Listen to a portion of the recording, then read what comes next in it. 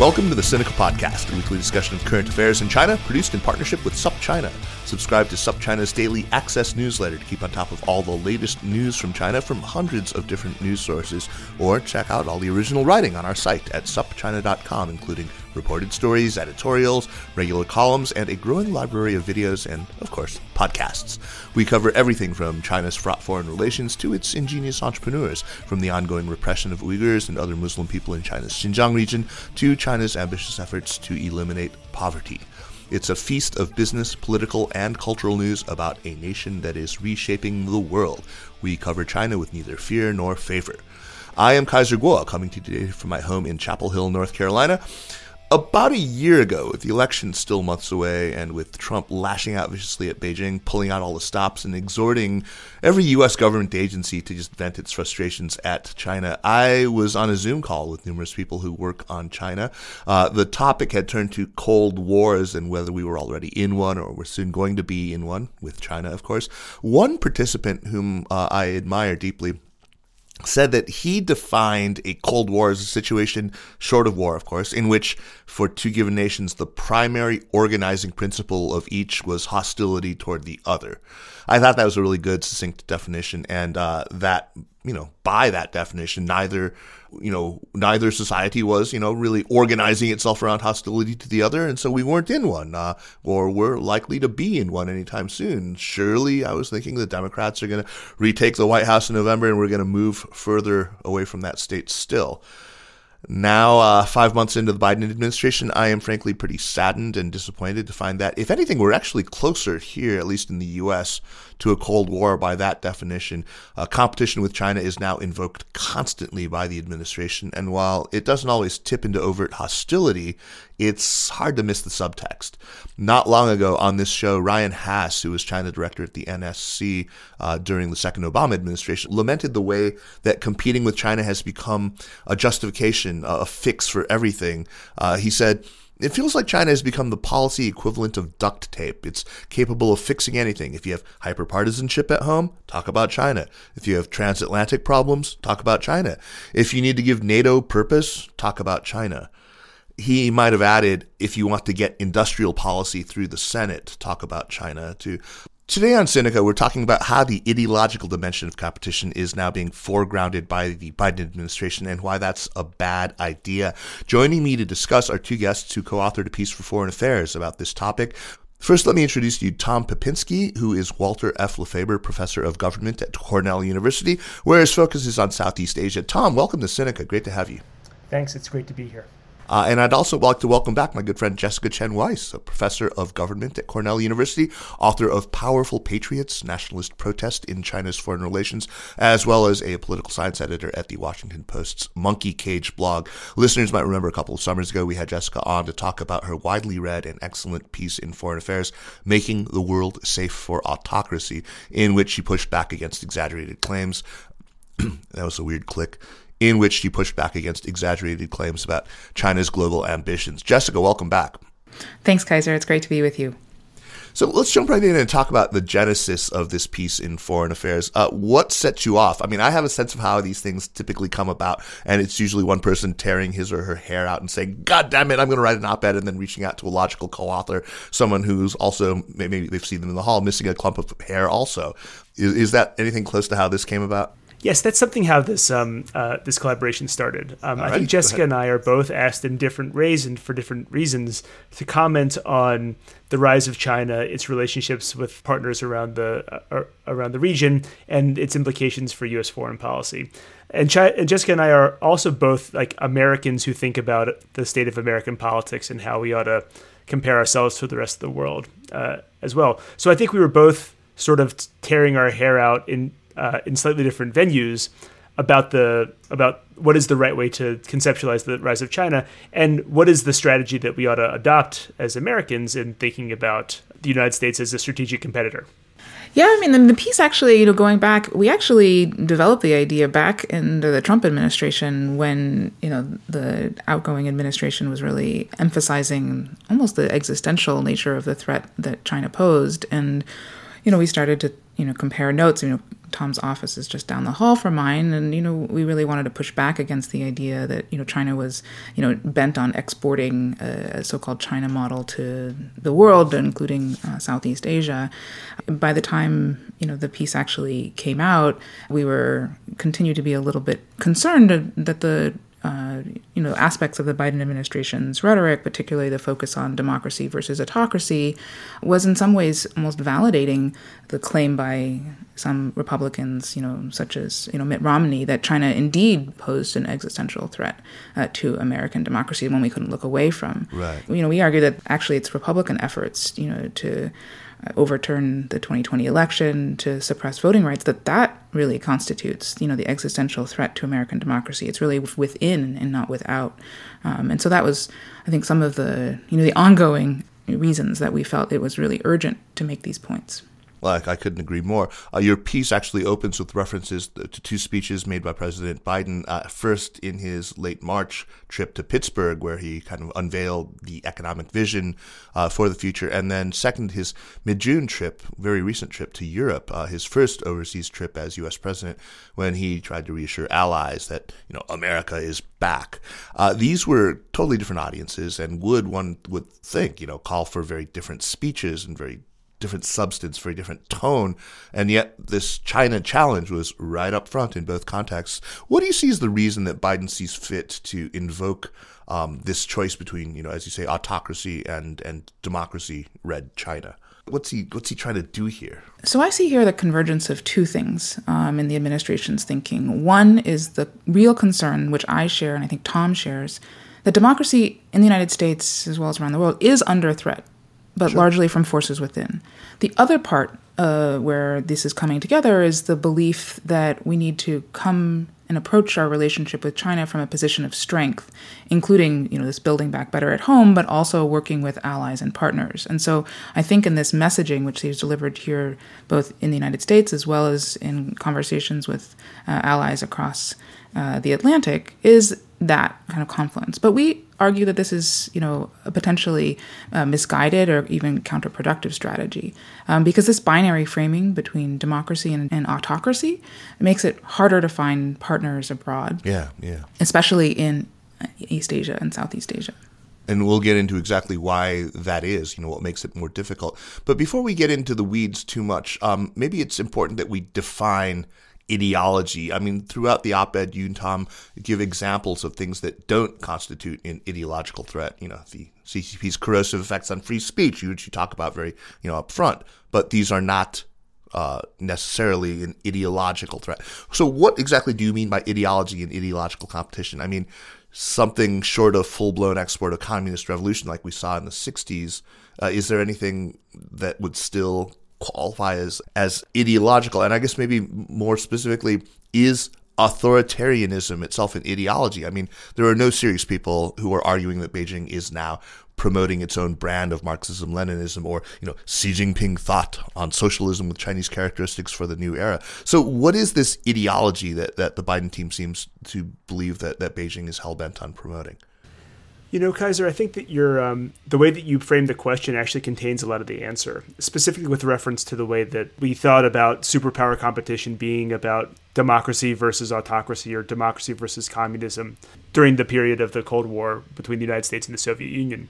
During that period, I think it was fair to say that both the Soviet Union and the United States rhetorically promoted a vision of what is the just internal structure for governments and what is the proper ordering of the international system around those internal principles. And so when I think about why does Biden say things like democracy versus autocracy, I think that way of framing the United States versus its competitor or opponent or rival, it makes sense, but it's actually not contentful when we think about the way that China approaches foreign policy and promotion of its interests. So if I were to define ideology, I would think of it in terms of that alignment between a sort of morally just internal structuring for particular states and its relationship to an external world order. I do think that many in the United States, and I'm included in this, I have an ideology of democracy for myself. I'm not sure how to export that or whether or not that's appropriate. but the idea is certainly that I would confess readily that this is my own way of thinking. The error is in imagining that the other thinks the same way in reverse. That because I have a ideology of democracy that I hold for myself and I in principle think is universally applicable, that there exists a coherent mirror image version of that comes from China and it can be exported in the same way. And so at least in my experience looking at Chinese relations with Southeast Asia, the notion of an ideological project simply isn't there. It's based on interests and sort of pragmatic efforts to achieve foreign policy goals. So staying big picture here for a second, I mean, in my many years in China, I have engaged with, countless Chinese intellectuals in discussions of authoritarianism. And I mean, my sense is, just as you said, it's not that they have a program that they believe to be universally applicable. It's that it's a rejection of the idea that Western ideas, so-called Western ideas of democracy, are universally applicable. They're challenging that applicability, and it's not that they're challenging it in an absolute sense. There's this sort of cultural relativism that's always part of that explanation. So you see this sort of passive defense. It's not an active one. There's this tacit acceptance of some version of modernization theory, really. This idea that, authoritarianism it's held up as, not so much a positive good as an expedient, the only choice for a country that is still burdened by a really large population, by low levels of education, by, an underdeveloped political culture, low levels of civic virtue, low levels of societal trust, and these sorts of things. And we've seen this in China. I mean, Jessica, as you certainly know, from way back, from the early Chinese liberals and, Sun Yat-sen's ideas about a tutelage period that we're supposed to, pass through before full democracy can be realized. And it's amazing. I mean, I still see this all the time. It's kind of Whiggish and teleological, this idea that, it's kind of a national development version of Maslow's hierarchy of needs, right? Where people, once they have their basic needs met, they start naturally aspiring to, higher political needs that culminate, I guess, ultimately in kind of liberal, multi-party electoral democracy. I mean, Jessica, I'm sure this is something you've encountered. I mean, that the apologetics for authoritarianism, I mean, while they may be objectionable to some people, I wouldn't construe them as like active promotion of authoritarianism. So what I see, coming from China is an effort to push back against, a Western defined, universal definition of what constitutes democracy. Right. And you see it in, the recent essay by Yan Xuetong, in Foreign Affairs. You see exactly. I was going to talk about that. Yeah. You also see it in Zhang Weiwei's recent interview that he did with Chinese language media. Zhang Weiwei was recently featured at the Politburo study session on in China's international communications and propaganda strategy, where they're saying that Western discourse is essentially confined and ultimately found China's political model of governance wanting, based not up to par. And what they are trying to do in these pieces, which I think reflects the CCP's own thinking, is the idea that China is going to take and change that notion of democracy so that China too can claim to be democratic.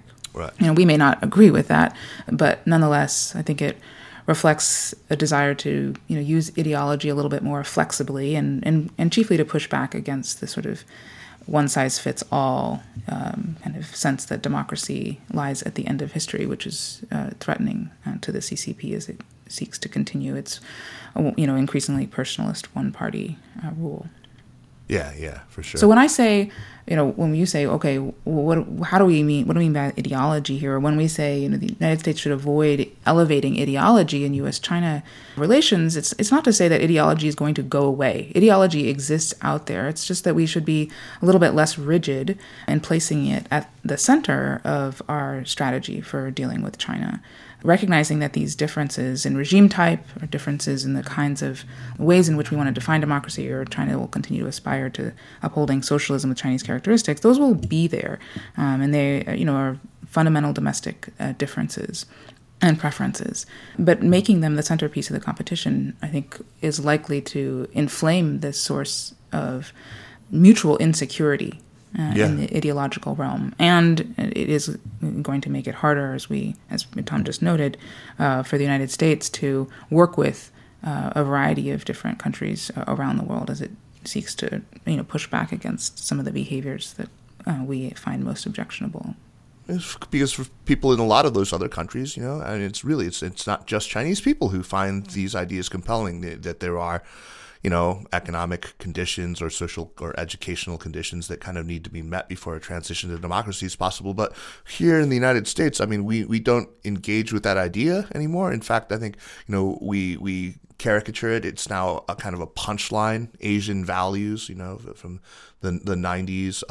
And, this is something, Tom, you must certainly encounter in your, studies in Southeast Asia, people who hold to these ideas. The Singaporeans, obviously, were big progenitors of the Asian values thing. But now, it's dismissed as a kind of racism of low expectations, but there's this immediate assumption, I think, that anyone who's claiming this, who's making these arguments, is assuming that these cultural or sociological impediments to democracy are immutable, that like not ready for democracy means like never ready for or incapable of democracy. I just don't hear people making that argument at all. Tom, let's hear the view from Southeast Asia. I mean, there are examples of democratic countries there, Indonesia and the Philippines. They're flawed democracies, but what is the state of discourse on this? I mean, because this surely is on the minds of people as they're looking at this burgeoning ideological conflict and, pitting authoritarianism against democracy in the American telling. That's right. What's interesting to me is that is the way that the Asian values debate or discourse, it ebbs and flows over time. So it was big in the 90s. It was out in the 2000s. It came back in the 2010s. I think we're seeing a little bit of it right now. But that, I think I agree with your implicit perspective that the source of the notion that these values are distinctively Asian is not Asians. It's probably the West, right? This is the idea that Asian values can be summarized usefully as Asian in some particular way. Right. Within Southeast Asia, I don't encounter anyone making an argument about the propriety of liberal democratic forms for national communities based on a common Asian heritage or anything like this. It's individualized to the country, right? It's oftentimes expressed in stark opposition not only to the United States and say Australia, which is the other relevant partner there, but also to China itself. So the distinctive feature of Indonesia is not just that it's not a liberal democracy, but it's also understood to have a very different political culture than China itself.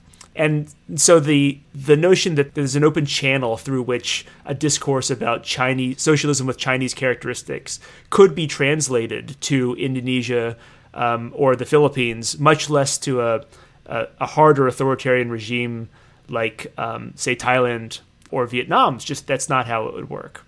What there is, perhaps, is a notion of national characteristics being important features of how countries go ahead and embrace democracy on their own terms. So you can hear about, say, what's often called Thai-style democracy, which is a version of politics which is not very democratic by my standards. Or you can hear in Indonesia the notion of Pancasila democracy, which is supposed to reflect the diversity and essential character of the Indonesian people.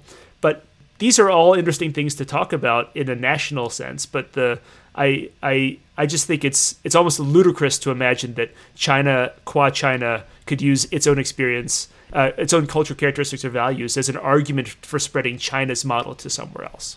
I've often joked in the past, half joked, that America and China both have their own versions of exceptionalism. America posits that American values and institutions are true for all time and true for all peoples, and they're universal. Where China is equally arrogantly, they claim them to be so uniquely predicated on the Chinese historical experience and on Chinese civilizational qualities that they're not really relevant to anyone else.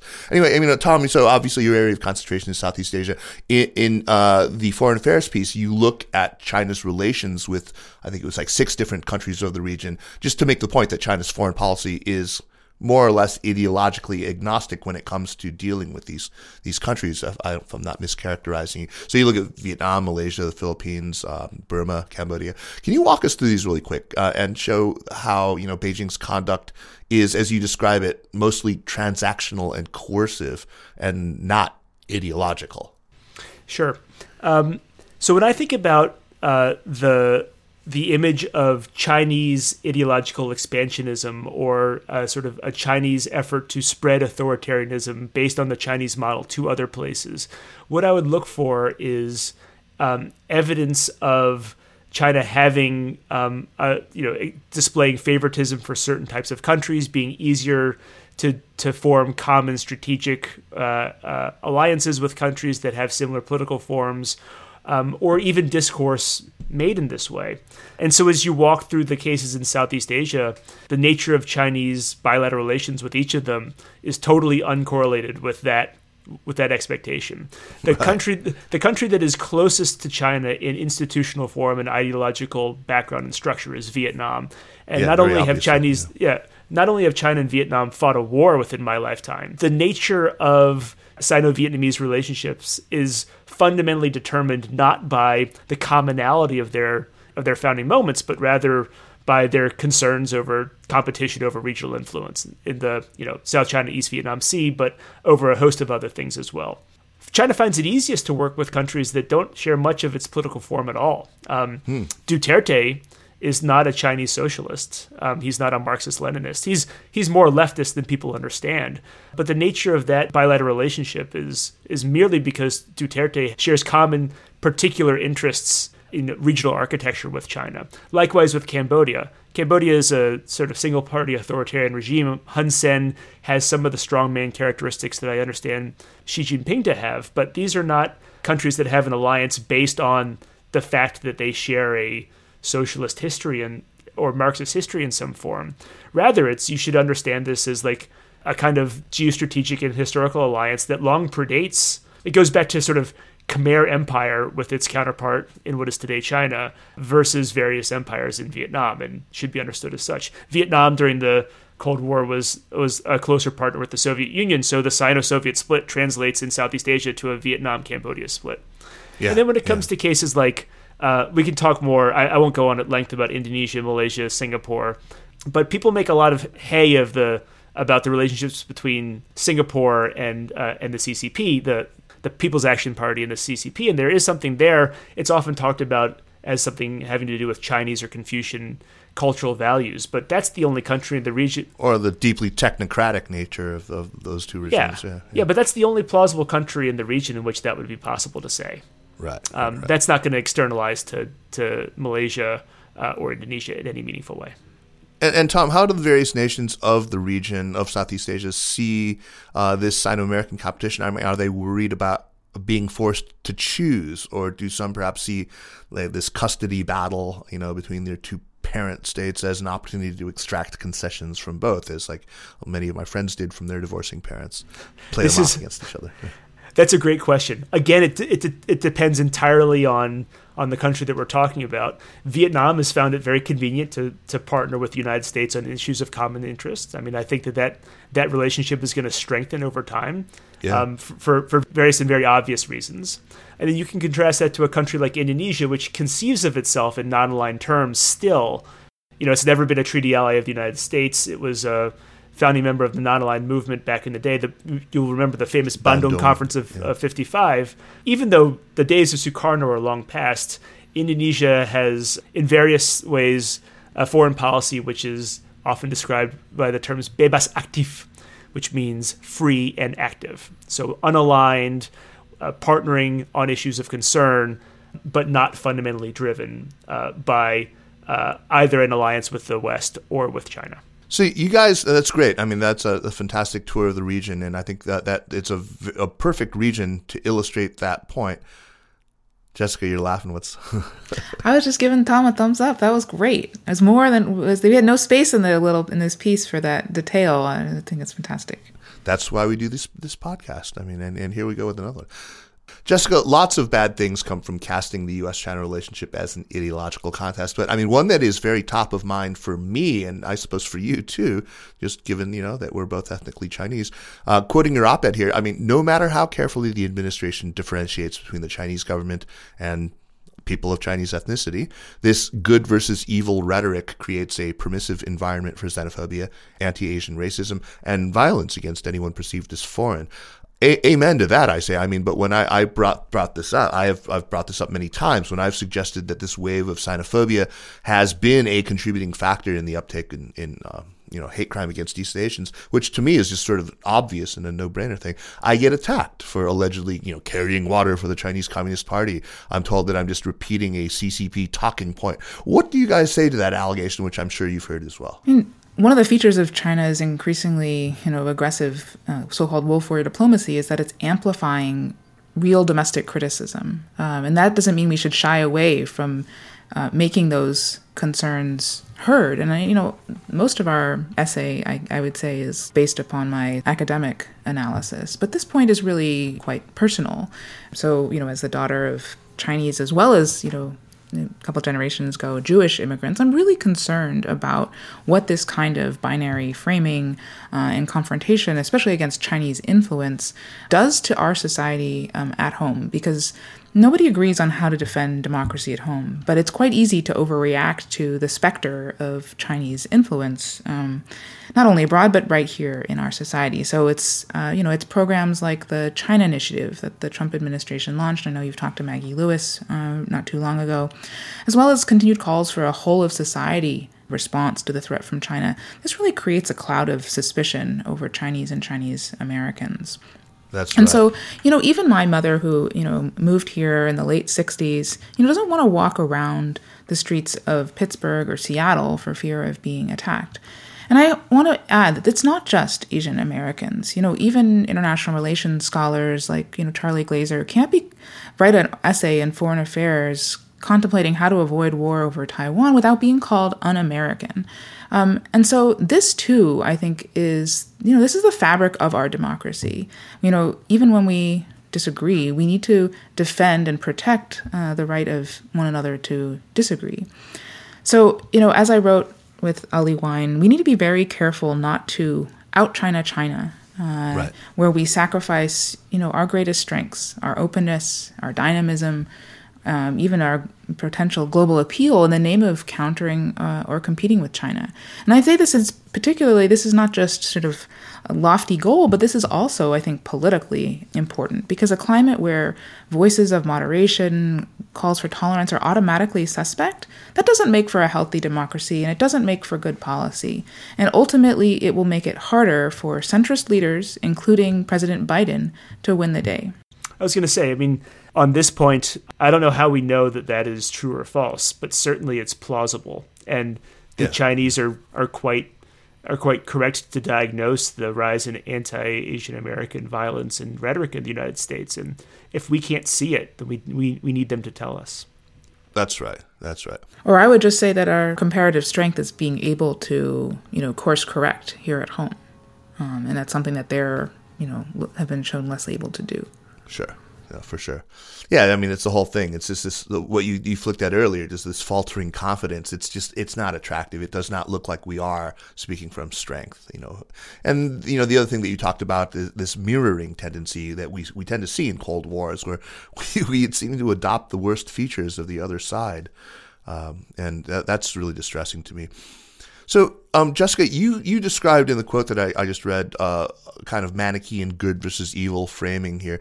I don't think that is uniquely American necessarily to want to cast ideological contests as kind of totalistic, including moral ones. But I suspect that in doing so, we or pretty much any other state tends to want some kind of a moral basis for ideological mobilization. And, it's one that in the American context can resonate, on both sides of the political spectrum, both ends of the spectrum. Has the U.S. found that moral basis in the repression, which a growing number of countries are calling genocide, in Xinjiang? How much of a factor has this been in the ability to cast this as a grand ideological moral contest? Because it seems to me it's one of the main features of the American position now. So I see a lot of transatlantic support for the U.S. position in calling out what's happening in Xinjiang and in Hong Kong, and the specter of Chinese military aggression across the Taiwan Strait.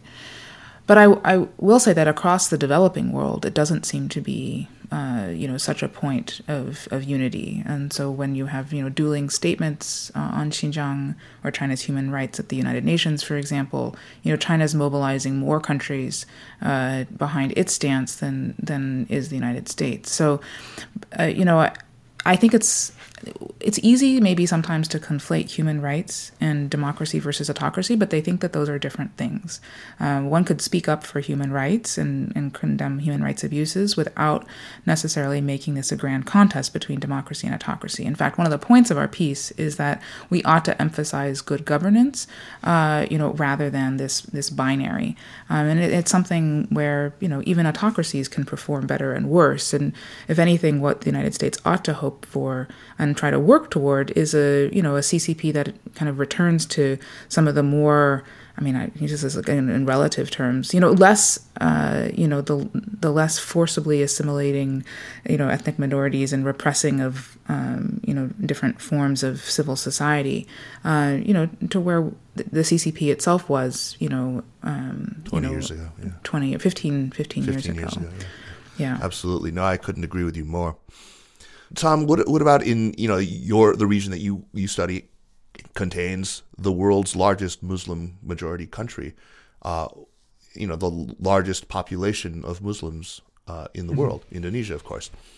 What is your explanation for the sort of lack of very vocal response to the Uyghur atrocity?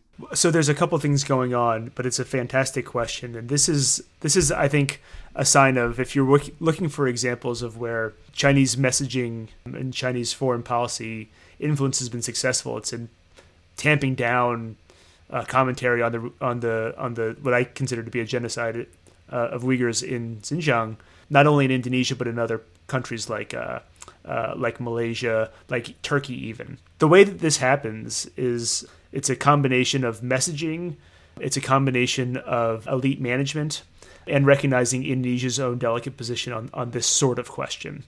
So the Indonesian government has organized travel trips for Indonesian political elites, and Muslim elites in particular, to go to Xinjiang on sort of self-contained tours designed to reveal something other than the harsh repression experienced by the people who live there.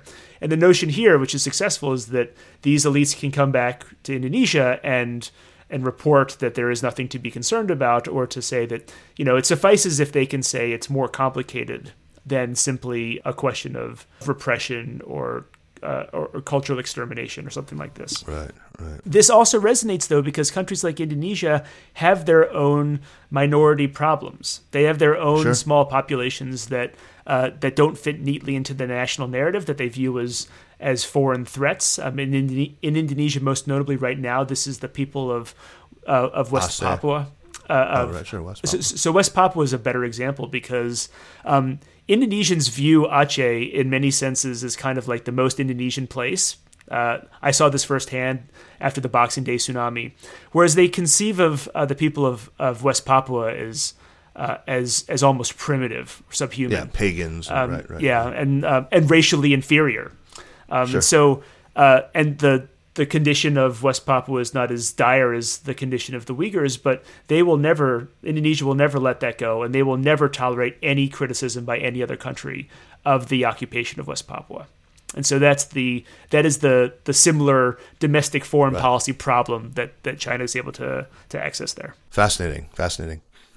So you guys, in March, we all got to look at the Interim National Security Strategic Guidance, which, in case you were wondering, mentions China 16 times, and all in contexts like growing rivalry with China, a more assertive China, holding China to account, China seeking unfair advantage, supporting China's neighbors against Chinese aggression, upholding American values and doing, in business dealings with China. A couple of desultory mentions of working with China, only when it's, of course, in the American national interest to do so. Russia, by the way, only gets 5 mentions, and most of them are alongside China in that new kind of Russia and China kind of blend. It's feeling more and more like the emerging U.S. grand strategy consists of not much more than let's beat China, let's win against China. And I mean, it's sounding like, for the U.S. at least, this is the new organizing principle, which, given that definition of a Cold War that I talked about earlier, frankly, scares the shit out of me. Much of this American debate, I think it comes down to arguments of what Beijing actually wants, about right-sizing China's actual ambitions. And Jessica, you have been in the forefront of this conversation, and the way that you framed it a couple of years ago, making the world safe for autocracy, has found purchase with a lot of people. Yuan Xuetong, who we talked about earlier, who is the dean of the Institute of International Studies at Tsinghua, said something similar in his essay in the latest issue of Foreign Affairs, that for Beijing, the ideological contest is about, discrediting claims to universality, like we talked about, and it's not advancing China's own values. So in the past, Jessica, you've described it as advertising an option rather than pushing a particular system or approach. Have your assessments of Beijing's ambitions in the last couple of years, since that Foreign Affairs article came out, have they changed at all? Have you had any reason to rethink what you were originally saying? What's the closest maybe that China has actually come to promoting authoritarianism, or proactively advocating for a given country to actually reject electoral democracy and instead embrace a one-party system? So first of all, I still stand behind what I wrote in that article. My thinking hasn't really changed, but I think that the emphasis that many put on sort of the China's authoritarian influence, some people refer to any sort of illiberal influence that China is having in the international order as being the export of a model. And so I think that if I were to describe this today, I would state that those sort of negative influences are, have become more prominent in the sense that China's clearly seeking to play a more active role in pushing back against the idea that the United States and a handful of liberal democracies can be the arbiters of international order. You see this in repeated Chinese official statements about how this is sort of a minority view, and the international order that China defends is the one that's centered on the UN system. And so we're beginning to see this sort of bifurcation, or this sort of clash between two different ideas about international order, where China's view and what it's trying to do with the United Nations is more illiberal. It is trying to, weaken the role or marginalize, the role of the so-called universal values or the individual political rights, and instead elevate, state sovereignty and non-interference, at the center of that vision. Right. But ultimately, the way I see it is that, China is perhaps best described as a disgruntled stakeholder. It is in some ways a staunch defender of the status quo, right? The UN Charter and the principle of non-interference, at least rhetorically, although we can talk about the ways in which China's own behavior in trying to shore up regime security and violate that non-interference, what we call in the essay sort of extrusions of sharp power to intimidate criticism of the CCP around the world. In other areas, China is more of a revisionist and even a free rider in other areas where it's, less important to the Chinese Communist Party's domestic rule. So summing up, this variation in China's behavior toward the international order, isn't just captured in the idea of a world safe for autocracy. There's a lot more, if you will, nuance. I know that can be a bad word in some circles. Not in mine. But there's a lot more variation in how China is approaching the existing rules of the system, and so casting China as purely a revisionist, as the Trump administration's national security strategies suggested, I think is too simplistic, and in fact it could set us up for a devastating confrontation. So in that sense, I think that the interim national security security guidance, is a modification, is a moderation away from that. I think we still need to see now, where the Biden administration will take things, whether it will indeed. Of course, China is a big challenge, but that doesn't mean that the United States needs to put, competing with China at the center of its national security strategy. That could be one component of a broader, more affirmative vision for renewing democracy at home and solving global challenges around the world. And that's my hope, that our essay, but also other pieces recently that have come out, begin to push in that direction. I like that disgruntled stakeholder. Sort of an activist shareholder who's kind of leading this little kind of rebellion against the board, but maybe wants to change the chairman, but does not want to run the company itself. Maybe that's a good neoliberal analogy. So, do you think that Beijing sees this now? Does it view things as an emerging ideological contest? I mean, you spent a lot of time looking at party pronouncements and speeches. I mean, is it your sense now that Beijing also casts the contest in terms of ideology, or is this something that it's careful not to do lest it lose the ability to blame Washington for making it all about ideology? So there's no question that the CCP is ideologically insecure, and it has long seen the CCP as under siege from hostile ideology from the West that sees, again, democracy as lying at the end of history. But the CCP also, I think, is cognizant that a direct engagement in putting ideology at the forefront of, contention between the United States and China is unlikely to, work in the CCP's favor. You had actually Yan Shetong say this outright in his, brand new foreign affairs essay, and that, that recognition that there is this belief in Chinese exceptionalism, that there aren't going to be many others that want to follow China's domestic political model. And not many that really can copy China's economic success. So I think that the CCP is, very aware that this is becoming, or has become under the Trump administration and this early phase of the Biden administration, a real focus of contention. But I don't think that it feels that is inevitably the grounds on which, this competition needs to be waged. And there are different ways of thinking about ideological competition that, for example, Wang Jise in his foreign affairs essay, and echoing something that he said in the past, that a more benign form of this competition is a competition over which system can perform better on its own terms domestically in terms of providing for people.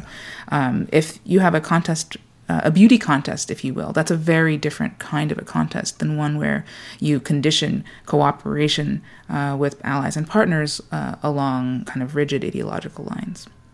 Right. It's a race to the top contest. Exactly. And we'll talk about that Wang Jise piece in a little bit. Tom, I want to go back to you. You guys argue succinctly, and you looked at this earlier, that U.S. grand strategy that's based around confronting authoritarianism could backfire. You say that first it could provoke China to actually escalate on the ideological front. Jessica talked about that.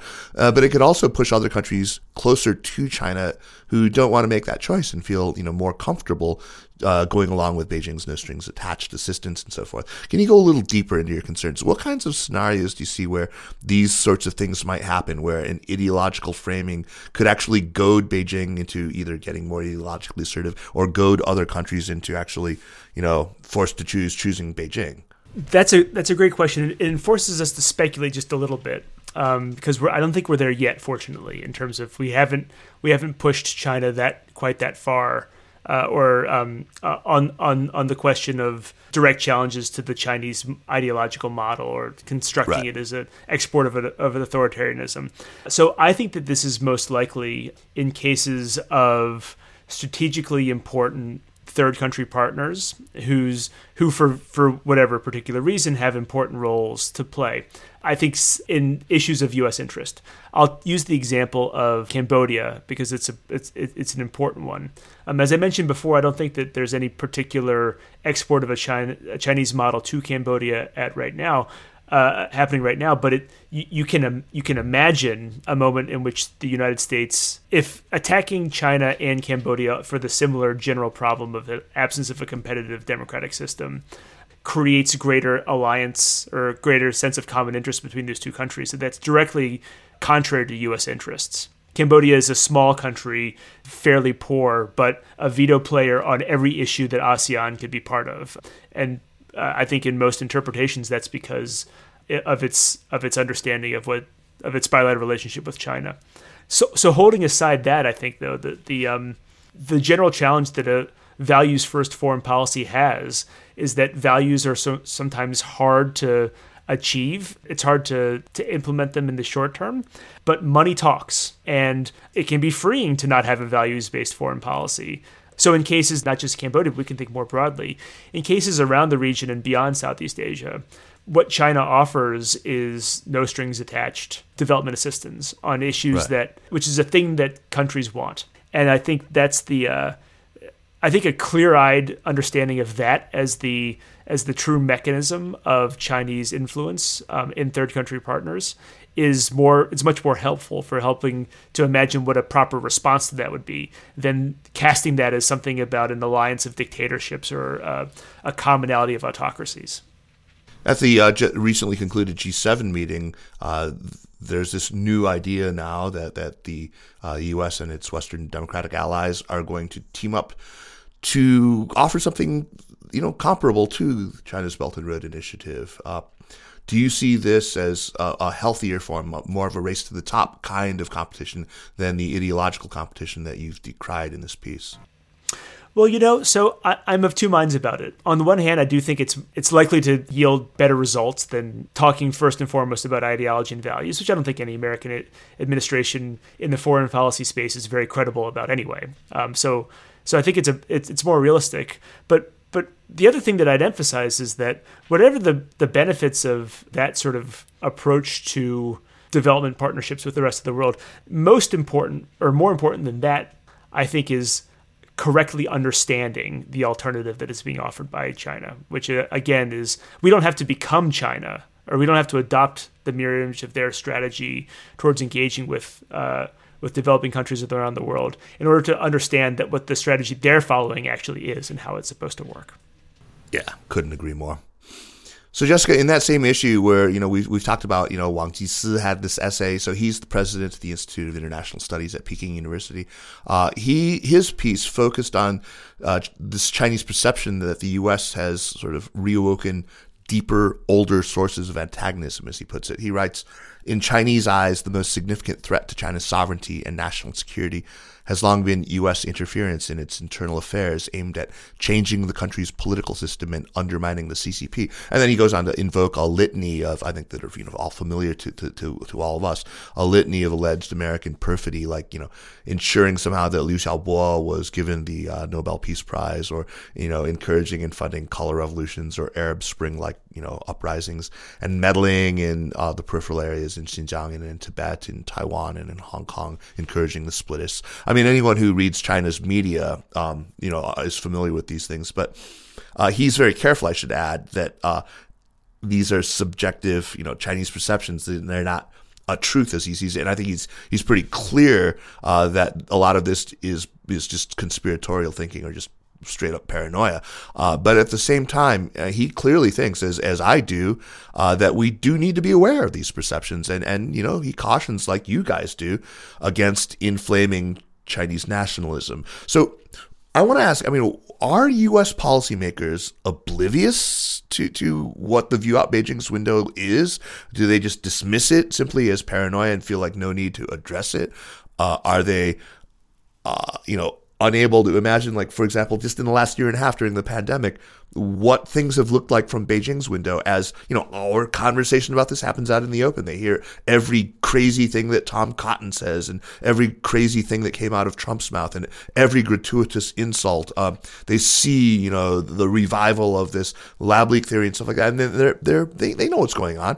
What is wrong with us? Why are we unable to exercise a little goddamn cognitive empathy here? Oh, that's a tough question, Kaiser, because I don't think that there's quite. So there's a whole lot of variation, I think, in the attention to domestic audiences inside of China and how U.S. policy statements are registering inside, and whether or not this, paranoia is in fact paranoia or grounded in some kernel of truth, which is that for a long time the United States has hoped that the Chinese regime would change and become more democratic. So there are those in the United States that in fact do want to see the CCP fall. I don't think that regime change is core to the Biden administration's strategy, such as we can tell so far. But there is an equal, I think, belief that we need to stand up for the rights of individuals around the world, and so that leads to strong words as well as actions, increasingly, including sanctions on those seen as violating those fundamental human rights. And so it is, I think, those actions are taken more from the perspective of U.S. domestic political values as well as what's politically necessary, than with an eye to how these are being viewed inside China. Yeah.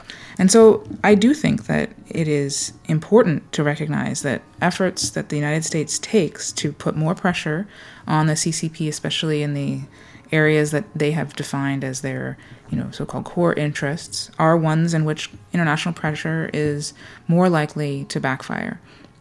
By stoking Chinese nationalism and by separately potentially provoking more aggressive or disruptive Chinese government actions abroad. That could take a couple of different forms. It could be that they, engage on this kind of wholesale ideological evangelism, converting others to authoritarianism or to socialism with Chinese characteristics. But perhaps more likely, and I think what we're already seeing, is efforts to go on the negative, to disparage and diminish other countries' forms of governance, liberal democracies in particular, as being as bad or worse than China's own performance. And so that's what we've been seeing, I think, over the last year plus, now often referred to as wolf warrior diplomacy.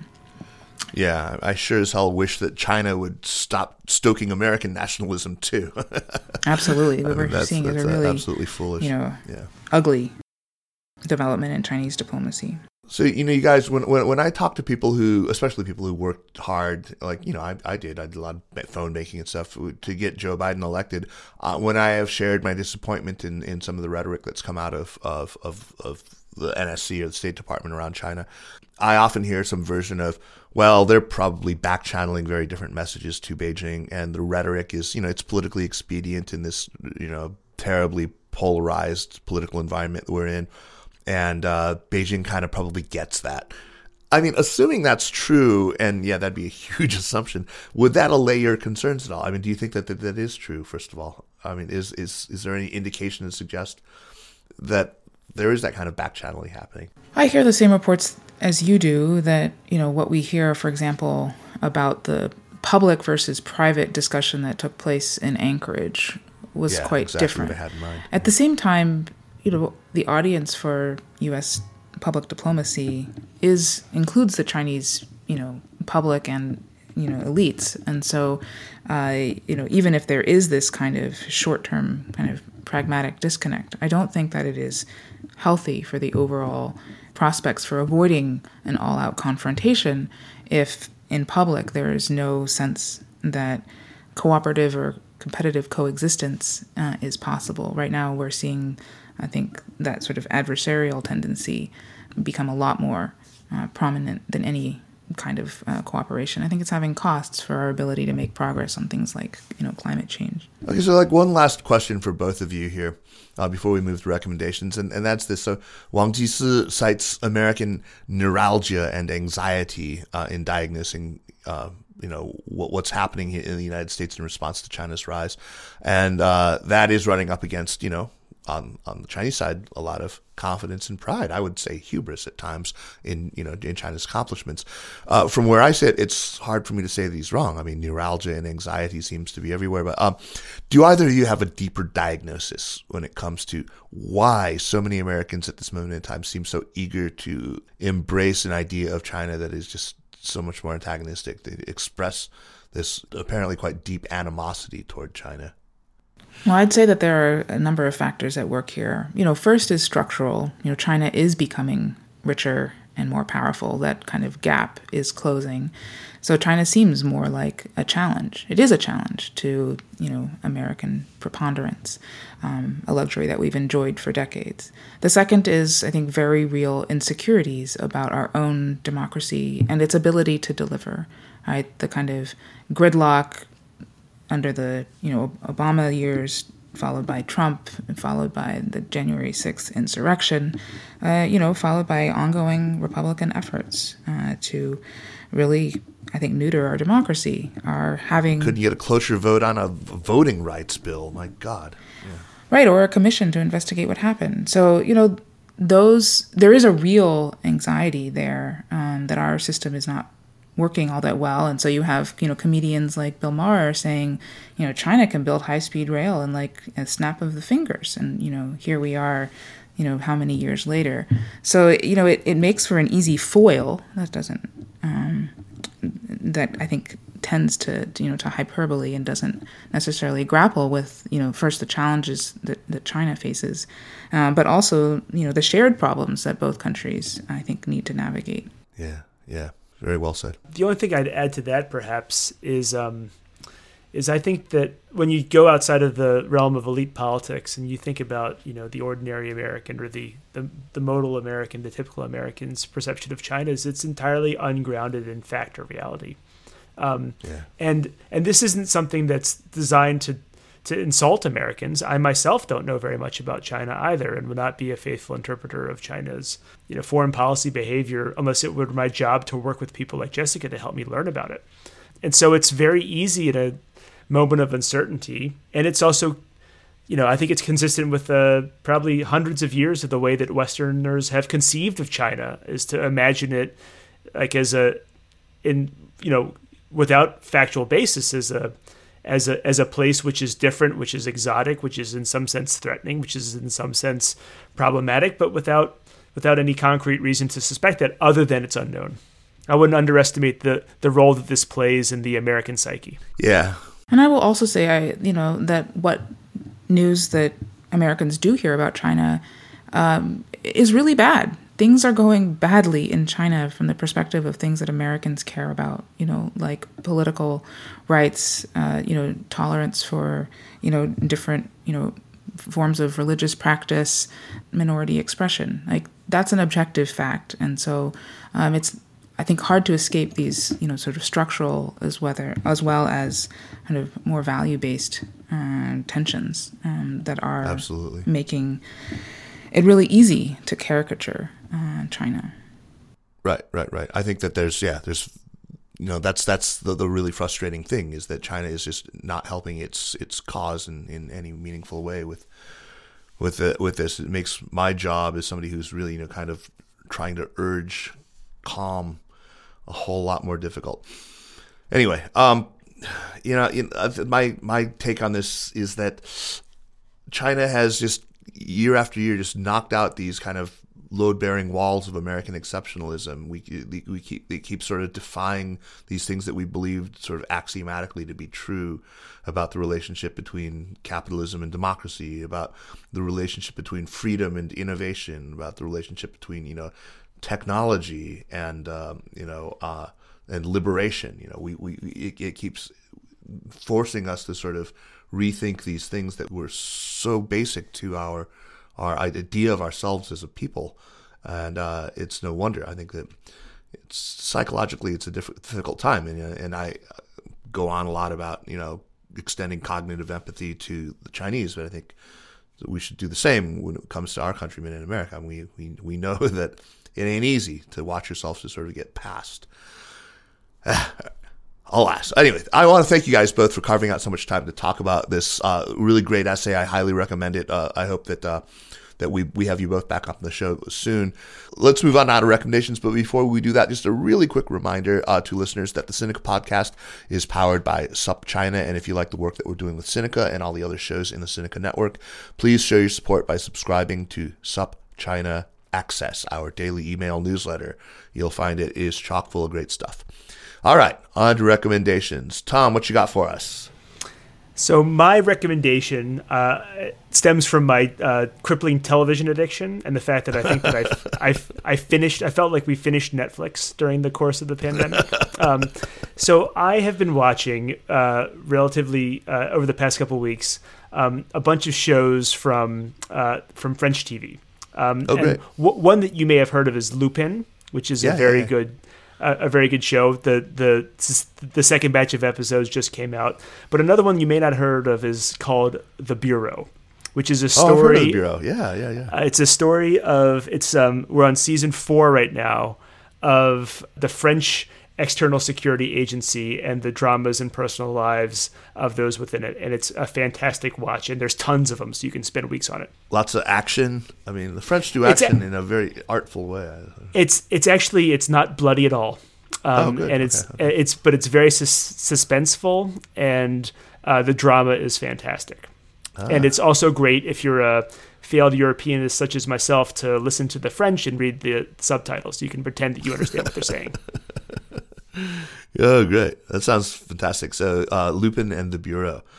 Jessica, what about you? What you got for us? So I have 2 recommendations, both highlighting the role of humanity and human dignity in our policy. I've been trying to think about this a lot more as U.S.-China tensions continue to heat up. So the first has nothing to do with China, but is an interview with my colleague Jamila Michener and the Ezra Klein Show. Just a really stunning interview where, and this is, I don't think about the politics of poverty in the United States, but this interview really sort of highlighted some of the kind of almost unstated assumptions that drive U.S. policy discussions and political discussions around, what people deserve, what you need to do to earn benefits in society, who is the government working for. I just can't recommend that interview highly enough. And I've been trying to think about how it is that we center people in U.S.-China relations, and we think about U.S. policy toward Asia more generally. And so in that context, I want to recommend anything that Yang Chen writes. I know that she's written for SupChina and a variety of other venues to really highlight, the human lives that are at stake. Yeah. And at the crossroads of this competition, so many of us are hyphenated in different ways, and that these are, this is a core difference, between the U.S.-China relationship now and, for example, the U.S. relationship with the Soviet Union, is that what is interdependent? It's not just about companies doing business. It's also about the students, the scholars, the researchers, the entrepreneurs that, go back and forth, or have in the past gone back and forth and have these kinds of mixed ties. And it's really difficult, but I think we ought to be bearing in mind our shared humanity as we navigate all of these challenges. Obviously, nations are an important part of the international landscape, and they're kind of unavoidable at this point. But trying to look within them to the lives and the stories inside, I think is so important for anchoring our policy in the values that we, are supposedly upholding. Absolutely. Yang, for those of you who don't know her and are not familiar with her writing, Yang Chen is a particle physicist, actually. She's trained as a particle physicist, and she works with the Large Hadron Collider, the CERN Large Hadron Collider, and writes a column for SupChina and has written, as Jessica said, in other venues as well. But her column really started out just really looking at science and China, and it's really branched out and has become just one of the most, consistently sort of achingly beautiful. Her prose is really gorgeous. And I think we're super proud to have her as a columnist for SupChina. So thanks for that endorsement. So as you guys know, on to my recommendations, I have to read a lot for the show. I read an awful lot. And I've been really trying to figure out what music I can read by. I love music, and it's just been so hard to combine the two. And it's come down basically for me to Bach. I can only listen to, and only piano. I can't listen to like cello suites or anything like that. It's basically 3 things. I can listen to the Goldberg variations, the Well-Tempered Clavier, and the French suites. And that's it. But I mean, I have those three just on steady rotation as I read. My wife doesn't understand why they don't put me to sleep, but they don't. They actually I find them to be super stimulating. They're so familiar to me now that I don't need to actually listen carefully. But I feel like they do something synaptically to me when I'm listening. I feel like they assist in the reading. So those three, piano, and I've actually found everyone listens to the Glenn Goldbergs. They're fine. I mean, there's the old one from the 50s, like 50-something, but there's also the 82 recording. They're fine. I like them. But the long recordings are fantastic. I mean, just listen to them. I mean, he is not anyone's stereotypical idea of a kind of, Chinese automaton who just mechanically performs. He's so full of verve. I mean, it brings us to Bach, which is pretty straight, 16th note music. But anyway, fantastic. Check it out. And then I have another musical recommendation, which is moving ahead a few centuries, a YouTube channel of a guy named Rick Beato, Beato. I don't know if you've ever seen this guy. He does a series called What Makes This Song Great. It's fantastic. I mean, all of his videos are about music, but he dissects individual songs, all of them so well chosen, and crossing so many different genres. I mean, from pop songs to heavy metal, jazz, grunge, everything under the sun. And he somehow has these digital copies of the studio recordings, so he can actually separate individual tracks, so he can play isolated tracks of what's happening, so you can hear what the different instruments are doing in different passages of recordings. And he himself is a phenomenally gifted musician, and he's a really good teacher. So the combination of his deep, knowledge, the theory, production, the actual playing, his enthusiasm, and his charisma, I mean, it makes him just a really compelling presenter. So just check it out. It's, again, Rick Beato, Beato. It's my favorite thing to watch on YouTube. Anyway, all right. So thanks once again, Jessica and Tom, for joining me. What a really interesting conversation we've had. Thanks so much, Kaiser. A pleasure. Yeah, this was my pleasure. Thank you. Thank you, Tom. Thanks, Jessica. The Sinica podcast is powered by SupChina and is a proud part of the Sinica Network. Drop us an email at sinica@supchina.com, follow us on Twitter or on Facebook at SupChinaNews, and make sure to check out all the shows in the Sinica Network. Thanks for listening, and we'll see you next week. Take care.